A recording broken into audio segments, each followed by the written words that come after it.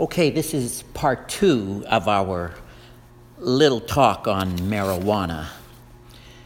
It's a nice summer day, and I want to have the brethren, the other pastors of the circuit, over for a barbecue and a beverage. You know, just to chill for a change, shoot the breeze, tell a few jokes, discuss medieval history, and talk shop in a relaxed, fun way.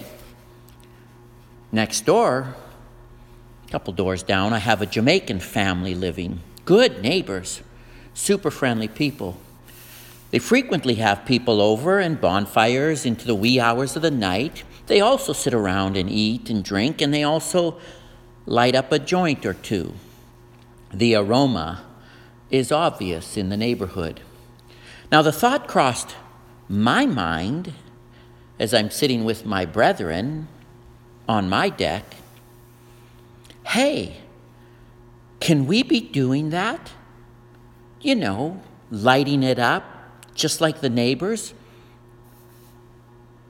I can just imagine PW has his collection of Oli jokes, and RB sharing anecdotes from the days of Luther, and TH, who's an artist, drawing cartoon sketches of all of us, PG wanting to play some sports game in the big backyard, none of us too athletic, save maybe CS.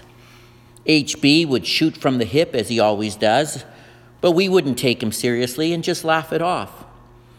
And HS, well, he's the professor type and wound a little tight, so a little weed to loosen the mood would be kind of fun, just to see how the brethren would react.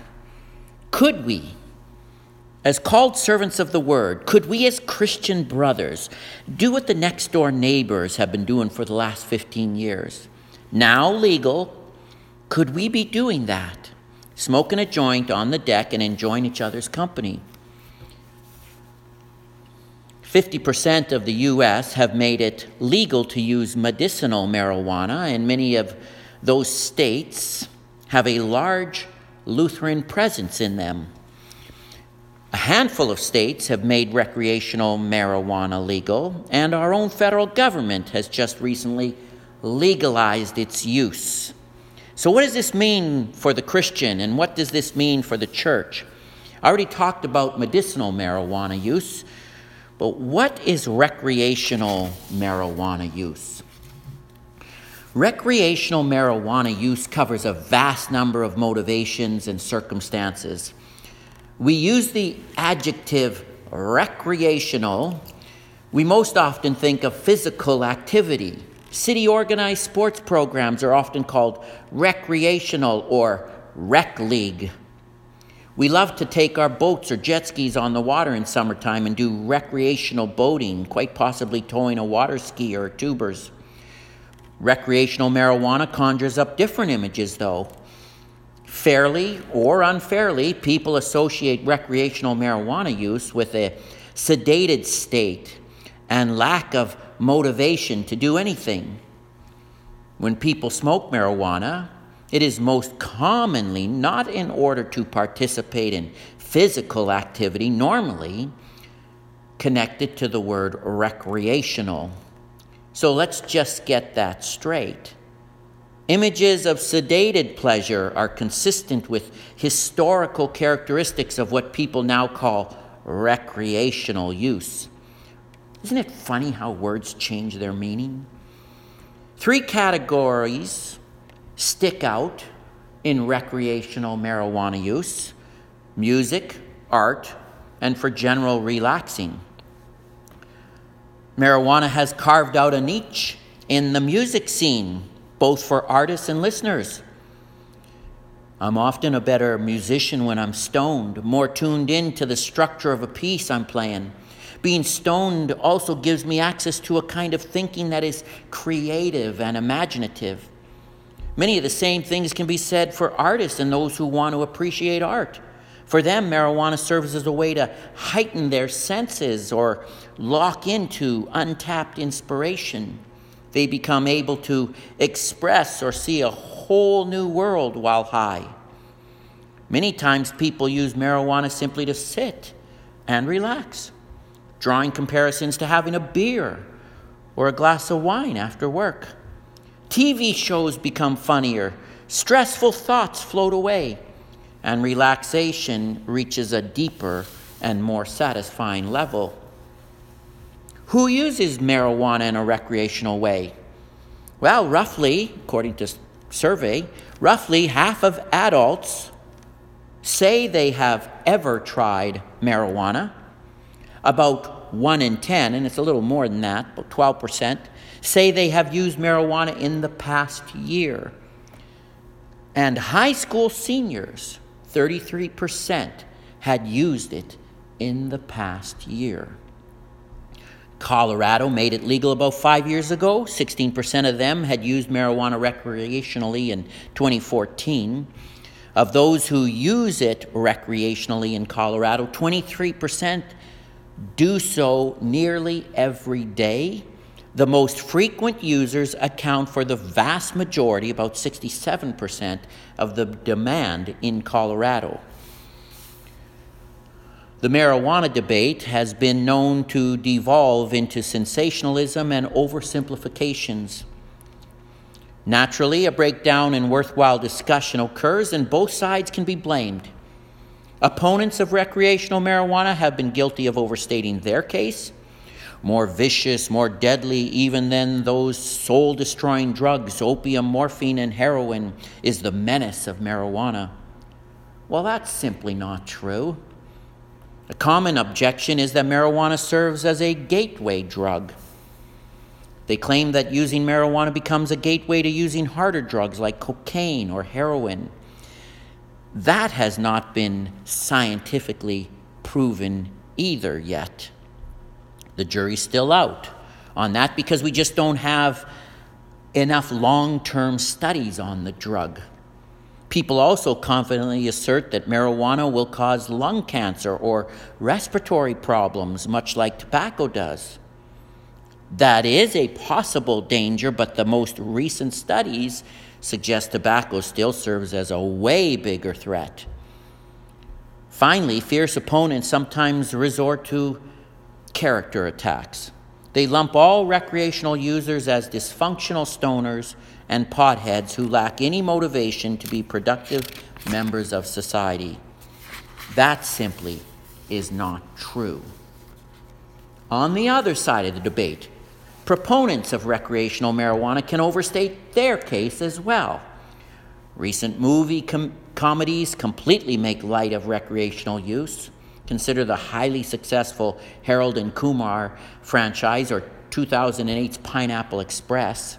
To be sure, they are clearly fictional, but these movies still portray heavy recreational marijuana use as something lighthearted and innocent. Highs are not only enjoyable for those under the influence, they serve as viewing entertainment for others. Staunch opponents offer the fact that no one has ever died. Staunch proponents offer the fact that no one has ever died from a lethal overdose of cannabis. The statement is valid, but it is also true that, strictly speaking, there is no such thing as a lethal dose of tobacco. To the extent that tobacco causes death, it does so through cumulative effects. Just because something is not lethal in small doses does not mean it is always harmless.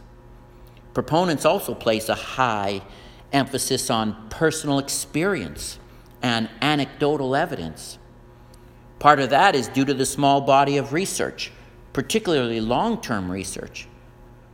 But I also think postmodernism has a big role to play in that as well. Personal experiences and anecdotal evidence hit home because those are key parts of postmodernism's spirit. Personal experiences trump in today's culture, and other people's experiences follow closely behind. Can Christians recreationally use cannabis in good conscience? Keep an objective perspective. It's good to use our human reason and understand how society wrestles with this issue. This is good for us to talk about. For some, recreational use is a fundamental right for an individual.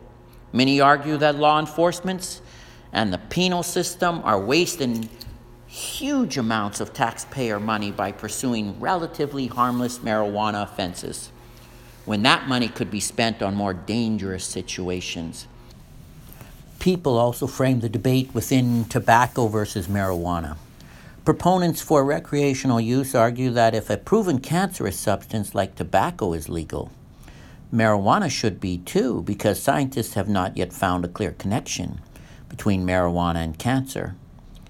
Scientists do not have a very large body of study regarding long-term use. The alcohol versus marijuana debate. Alcohol and marijuana have similarities in that they both affect brain functions, inhibiting judgment and motor skills. Those in favor of recreational marijuana use sometimes draw a sharp distinction between being drunk and being stoned. Alcohol turns some drinkers into barroom brawlers, domestic abusers, and maniacs behind the wheel. The latter half of the statement certainly carries truth, but note the qualifying word, some. I don't think we should be arguing from the extremes. Extreme instances of alcohol use versus marijuana's routinely happier and more stoic influence. It's not a fair debate. Opponents build a case against recreational marijuana using the same principles of attack, using uncommon events to try to support their point.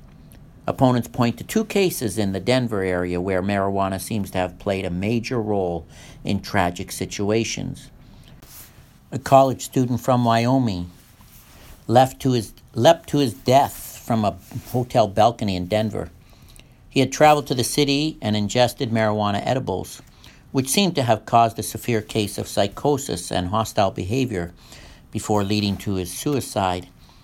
Attention is also turned to a murder case in Denver where a husband killed his wife during a very erratic episode in April 2014. The man tested negative for alcohol and prescription drugs, but did test positive for THC. Again, these two tragic cases lie outside the norm of recreational use, but people easily spin them to their side of the argument. Both sides of the issue will be able to use sound human logic to support their own personal views, whether for or against recreational marijuana. As members of the earthly kingdom, this world, Christians find interest in these topics and their reasoning, but their main concern lies in the spiritual implications of recreational marijuana use, and that we need to look at. The church looks at many of the same issues, but does so with a different view. What does the Bible say? How does God's Word guide us on this issue? Well, we talk about the law of God being our guide. So what does it say? Well, there's the fourth commandment, honor your father and your mother, that it may go well with you and you may live long on the earth. What does this mean? We should fear and love God so that we do not despise or anger our parents and other authorities, but honor them, serve and obey them, and love and cherish them. Other authorities, that's the government. And Romans 13 serves as the primary guide concerning the government.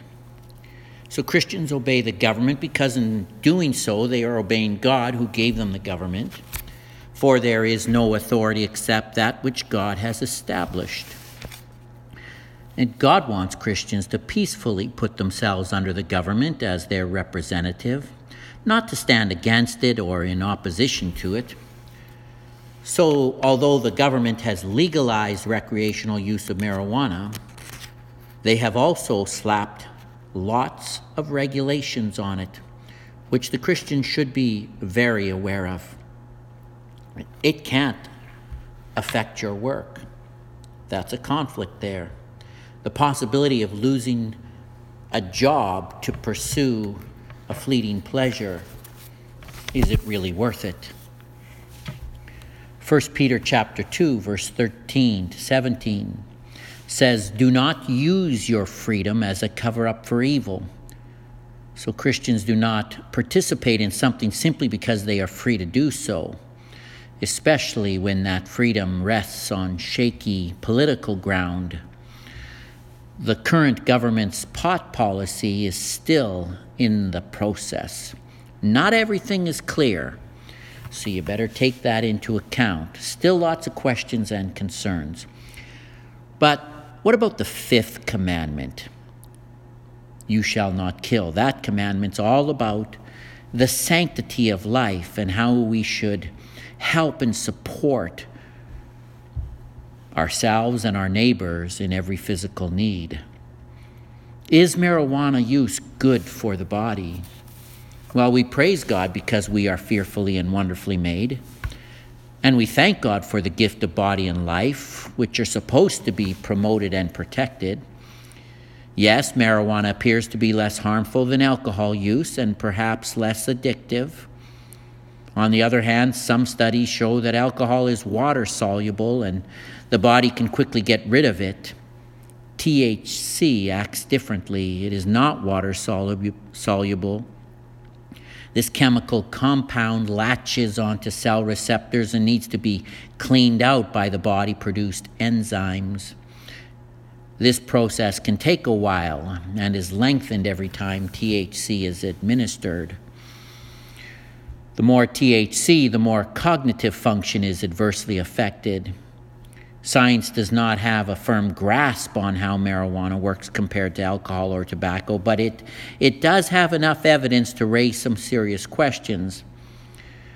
But it is very clear that marijuana affects cognitive performance and mental capacity. It decreases blood flow to the brain, and it does have some risk of dependency.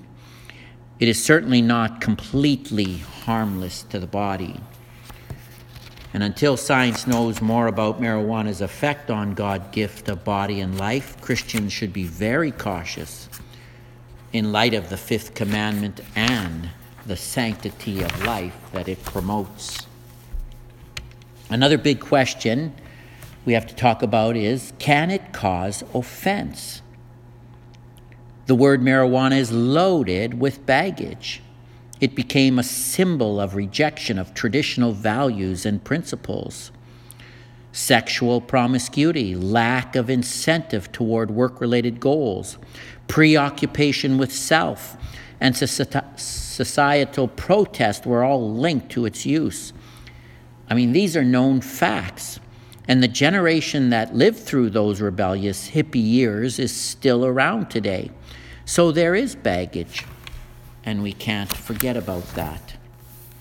Well, 1 Corinthians 8 can help us deal with the whole idea of causing offense. Knowledge puffs up, but love builds up. The situation in Corinth involved idol meat offered to idols. Some knew the objective fact that God had declared all foods clean, which included idol meat. Some also knew from personal experience that idol meat did not harm. So Christians can see and know the objective facts, and some may also claim personal knowledge and experience that marijuana can be quite harmless.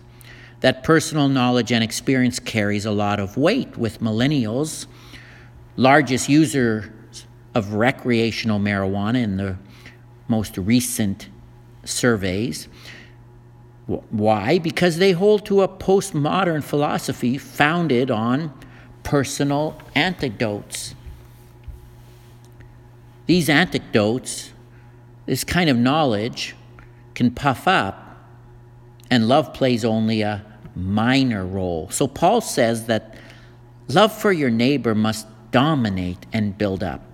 Set aside knowledge, he says, whether objective or experimental. It's not the only thing. When it gets in the way of the Christian community and another's faith, then maybe that knowledge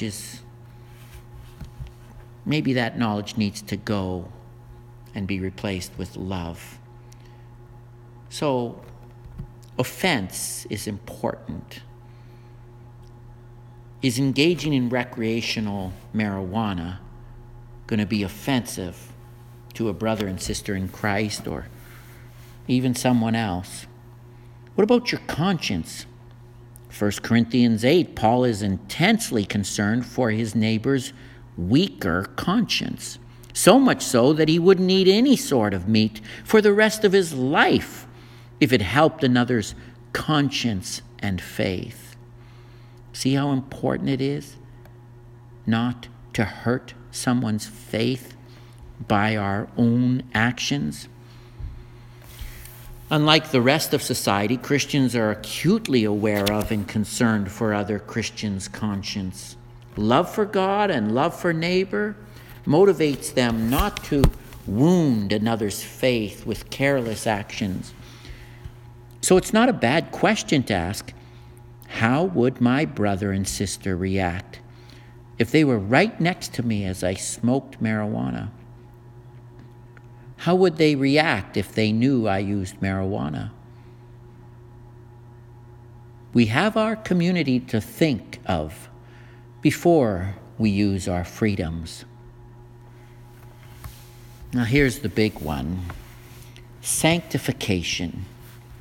The Bible talks lots about sanctification. Ultimately, using recreational marijuana comes down to a question of sanctification. Can Christians use it in a way that pleases God and does not hinder them from doing gospel-motivated good works?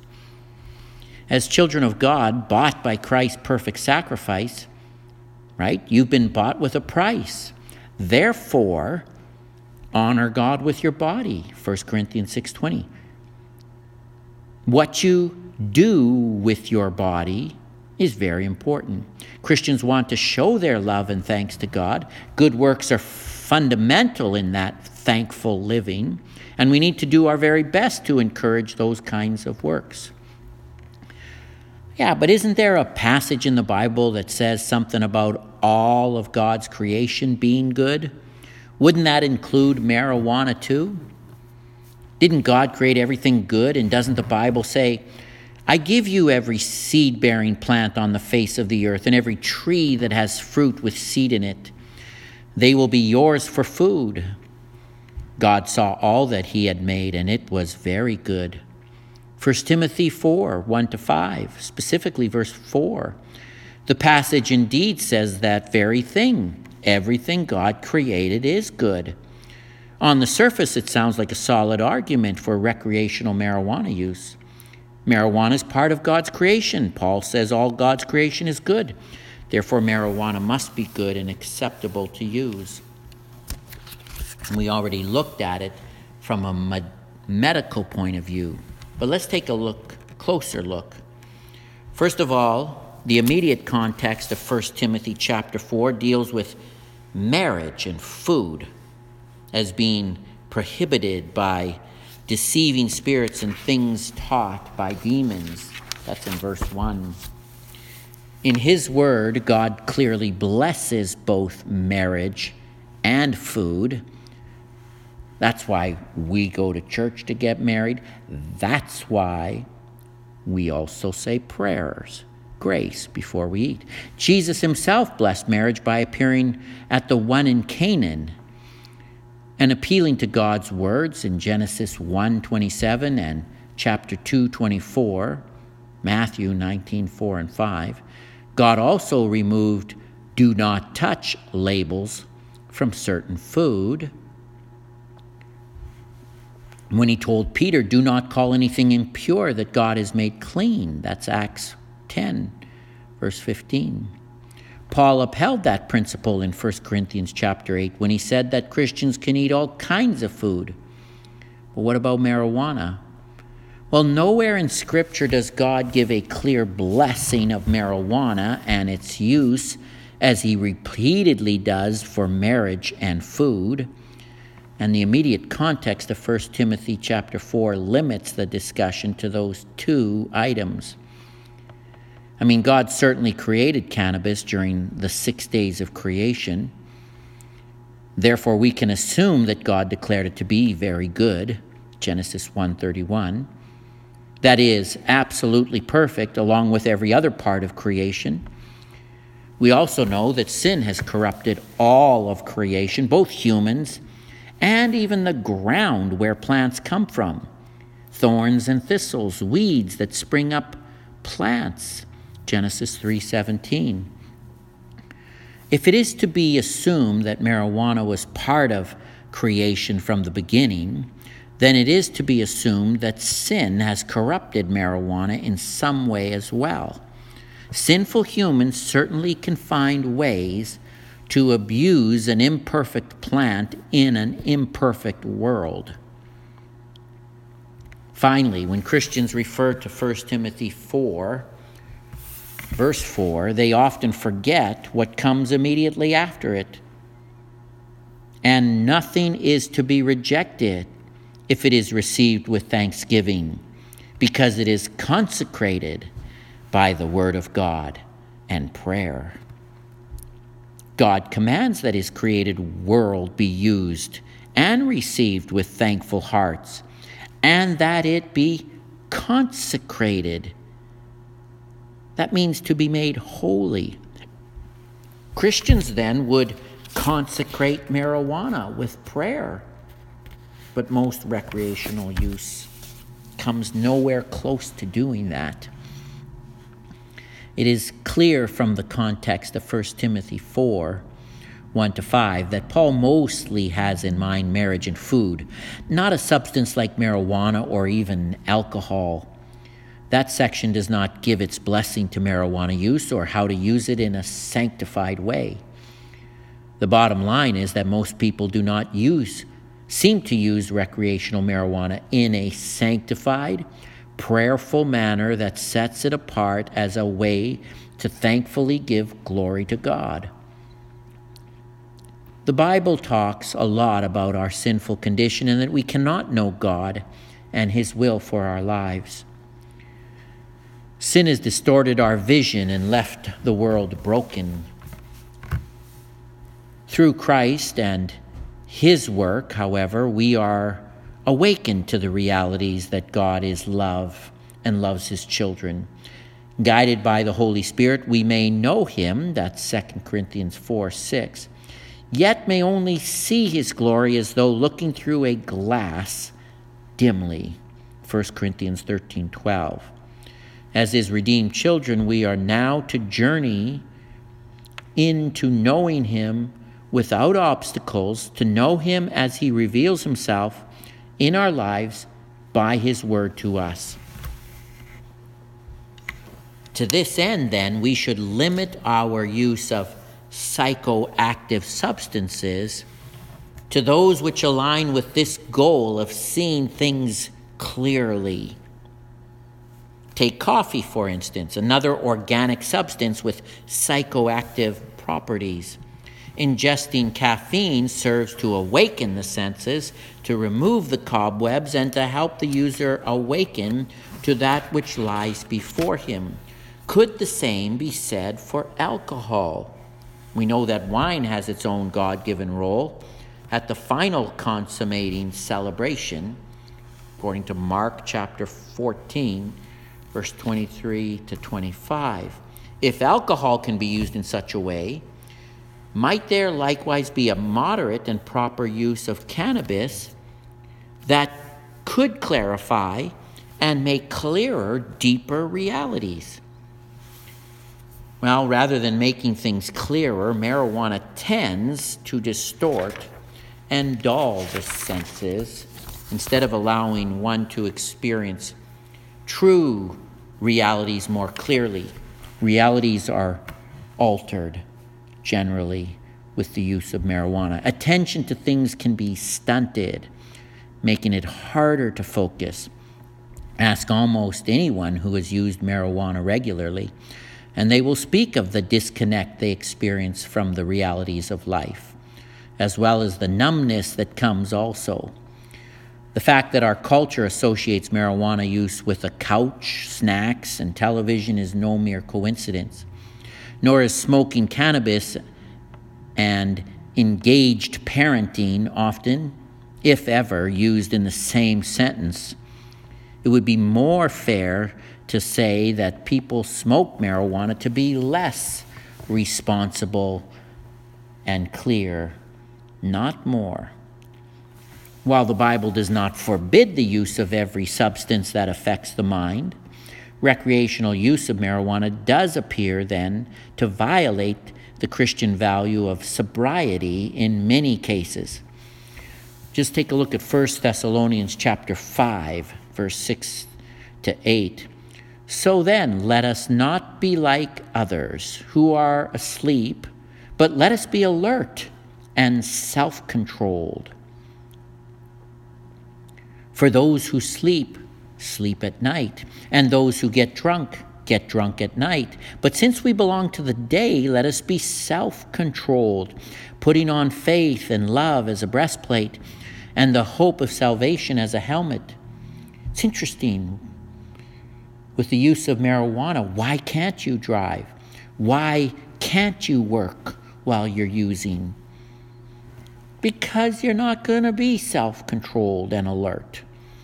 Titus 2, verse 2. Older men are to be sober-minded, dignified, self-controlled, sound in faith, in love, and in steadfastness. Psychoactive? Drug? 1 Peter 4, 7. The end of all things is at hand. Therefore be self-controlled and sober-minded for the sake of your prayers. Interesting. What does the good Dr. Martin Luther say on the subject of alcohol? I thought I'd throw that in here. It is possible to tolerate a little elevation, he says. When a man takes a drink or two too much after working hard and when he is feeling low, this must be called a frolic. But to sit day and night pouring it in and pouring it out again is piggish. All food is a matter of freedom, even a modest drink for one's pleasure. If you do not wish to conduct yourself this way, if you are going to go beyond this and be a born pig and guzzle beer and wine, then, if this cannot be stopped by the rulers, you must know that you cannot be saved. For God will not admit such piggish drinkers into the kingdom of heaven. And he quotes Galatians 5, 19 to 21. If you are tired and downhearted, take a drink, but this does not mean being a pig and doing nothing but gorging and swilling. You should be moderate and sober. This means that we should not be drunken, though we may be exhilarated. Yes, alcoholism is a very serious addiction, as many addictions, and it needs treatment. And so, too, the use of marijuana to get drunk or intoxicated or high is concerning. In Galatians 5, 16 to 26, Paul writes an even more moving section on sanctified living in response to the unconditional gospel.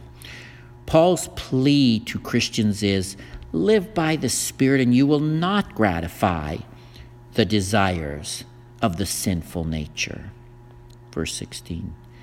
In the following verses, he lists what the evil works of the sinful nature look like and contrasts those with the good works that the Spirit produces in Christians. When Christians examine these verses, they see principles that guide the topic of recreational marijuana use. The list of the works of flesh, starting at Galatians 5:19, has no direct reference to marijuana use. Is marijuana use therefore declared acceptable by silence? I don't think so. Paul lists familiar sins like sexual immorality, debauchery, which is sensual pleasure, partying, hatred, selfish ambition, and drunkenness, but he does not specifically mention marijuana. Closer examination of the Greek words used in the list, however, show hints of recreational drug use. Debauchery. We almost never use that term anymore, but it means overindulge in sensual pleasures. Pharmakia is among those words listed as works of the flesh. In the list, idolatry and witchcraft, pharmakia. Hatred, discord, jealousy, fits of rage, selfish ambition, dissensions, factions. From this word, modern English has derived its word pharmacy and other derivatives. Pharmakia did not always enjoy the positive connotation it has in the English language today. It originally meant simply to administer drugs in an innocent way, but over the course of time in ancient Greece, it became associated more and more with witchcraft, sorcery, or superstition. And that is how the word is properly translated in the biblical context. In the Greek translation of the Hebrew Old Testament, it is used of the Egyptian sorcerers and charmers who competed with Moses when Pharaoh would not let Israel go. That's in Exodus 7 and 8. And this magic and witchcraft and sorcery is one of the sins for which Isaiah foretells the destruction of Babylon by the wrath of God. In fact, pharmakia even seems to have a sort of voodoo feel to it, whereby magic was practiced along with mixes laced with drugs in order to harm people, spells and potions. It is no wonder, therefore, why Paul included pharmakia among sinful works of the flesh. Is that how people use recreational marijuana today, though? Not that I'm aware of. Yet, parallels can be found between the practice of ancient Greek pharmakia and recreational marijuana use today. But look at the more basic translation of the word, meaning drug use. Just the simple meaning of the word, drug use. In New Testament times, pharmakia in fact denotes the use of drugs with occult properties for a variety of purposes. Something should be said about seeking God or God's will or God's truth in revelations, visions, or experiences, or through means other than His Word. God is always warning us about divination. The point to be noted here is that the practice of superstition frequently did involve the use of drugs. The Scythians used marijuana in their heathen ritual of the dead. They smoked marijuana in order to get high and honor the dead in that altered state. They were using it not for medical purposes, but as a way to pursue practices of false religions. Anthropologists might call that something like ritual religious marijuana use, as opposed to recreational. But compare that with the theme of self-exploration in modern recreational marijuana use. Listen to this quote.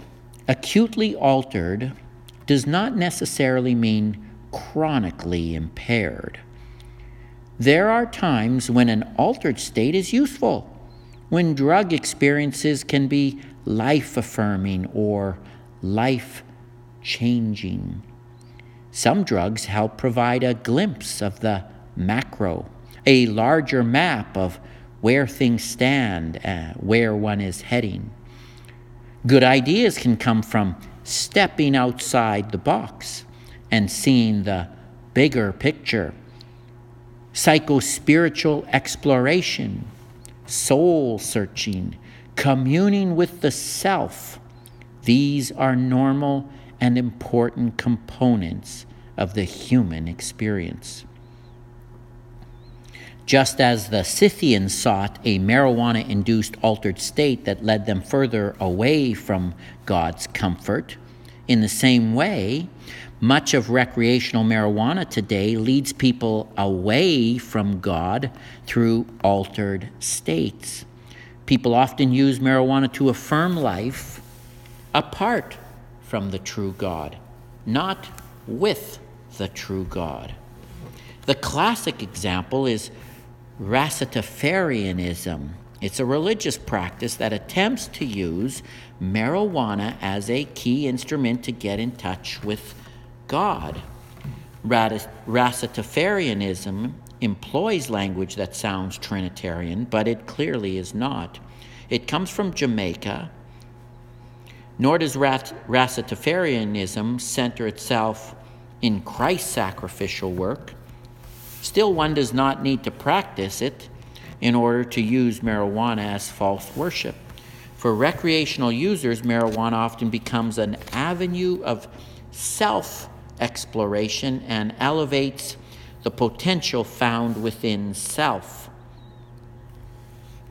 Such motivation is a far cry from conducting oneself by the Spirit, as found in Galatians 5. Living by the Holy Spirit does not mean getting in touch with one's own sinful inner spirit. Using marijuana as a way to get in touch with and listen to self sounds more like self-idolatry. It sets oneself above God. It would listen to an inner spirit rather than the words of a living God. Our self-talk or inner monologue can get us into a place where we don't want to go. Just ask someone who is depressed. They'll tell you. What we need is clear and truthful teaching from the Word of God about who we are, how much He loves us, and what He has and continues to do for us. Jesus said, "I am the way, the truth, and the life." Many users probably would not see their pattern of use in such spiritual terms, of course, but dissect what they say more closely, and it is really what they do. Marijuana becomes a way to relax after work. Okay, that's fine. Pry a little bit more, and it is evident that marijuana is not really just one way of many to relax. It often becomes the main way. It becomes the form of meditation and supplants the Word of God, through which the Holy Spirit brings spiritual rest and empowers sanctified living. The same can be said of alcohol use for sure. It can become the go-to fix for a troubled and exhausted mind. We're supposed to meditate on the Word of God. We're supposed to go to God for relaxation and teaching and the truth in daily devotion and prayer, not to some substitute. What is more, Paul calls the works of the flesh obvious in Galatians 5:19. They're not hard to spot. So you run down the list of words in verse 19-21, and you do not have to think hard of examples for each of those words. At the end of it all, Paul broadens the list and declares that those who keep on doing the same sorts of things will not receive heaven. In other words, he's talking about habitual action. See, similar to drunkenness or debauchery or idolatry, those are habitual sins. We keep on running after other gods in the form of substances that make us feel better or help us to escape from reality. Recreational marijuana use is to get high and intoxicated Where is the moderation in that? It's hard. And most recreational marijuana users are hardcore regular users. And that can be a bit concerning. So, can Christians use recreational marijuana in good conscience? Well, when Christians examine the way marijuana has been used in the past and continues to be used today, the answer to the question is probably not. Christians probably cannot use recreational marijuana in good conscience. The Bible does not explicitly call it a sin, so we don't want to do that. Recreational use does not look like a good way to live a thankful, sanctified Christian life, especially if it is habitual. Is there such a thing as moderate use? It's a good question. Is addiction a real risk? Another good question. Will this use offend others, especially other Christians? Is such use sanctified with prayer, or does it resemble other sins that God hates? When people use marijuana, are they worshiping self, or are they truly doing it to the glory of God? Those are just some of the many questions Christians must ask themselves in regard to recreational marijuana use. The issue is not like a one-hurdle race, whereby a Christian just needs to clear one lonely hurdle and then sprint to the end, saying, well, if I just do it legally, I'm in the clear. Each of the previous questions is its own hurdle. Before crossing the finish line to a clear conscience before God, Christians must clear every single one of those hurdles without stumbling, veering out of the lane, or falling down. Can Christians use recreational marijuana then in good conscience? While we should not call something a sin that the Bible does not call sin, Christians must recognize the serious and numerous spiritual implications and risks involved. It seems like a very tall task to clear all those spiritual hurdles in order to justify recreational use in good conscience. Everything in moderation. If only we could do that. Do everything to the glory of God. If only we could do that. I'll leave you with this word from 1 Peter chapter 4. Therefore, since Christ suffered in his body, arm yourselves also with the same attitude, because he who has suffered in his body is done with sin. As a result, he does not live the rest of his earthly life for evil human desires, but rather for the will of God. For you have spent enough time in the past doing what pagans choose to do, living in debauchery, lust, drunkenness, orgies, carousing, and detestable idolatry. They think it strange that you do not plunge with them into the same flood of dissipation, and they heap abuse on you. But they will have to give account to him who is ready to judge the living and the dead. For this is the reason the gospel was preached, even to those who are now dead, so that they might be judged according to men in regard to the body, but live according to God in regard to the Spirit. The end of all things is near. Therefore be clear-minded and self-controlled so that you can pray. Above all, love each other deeply, because love covers over a multitude of sins. Offer hospitality to one another without grumbling. Each one should use whatever gift he has received to serve others, faithfully administering God's grace in its various forms. If anyone speaks, he should do it as one speaking the very words of God. If anyone serves, he should do it with the strength God provides, so that in all things God may be praised through Jesus Christ. To him be the glory and the power forever and ever. Amen.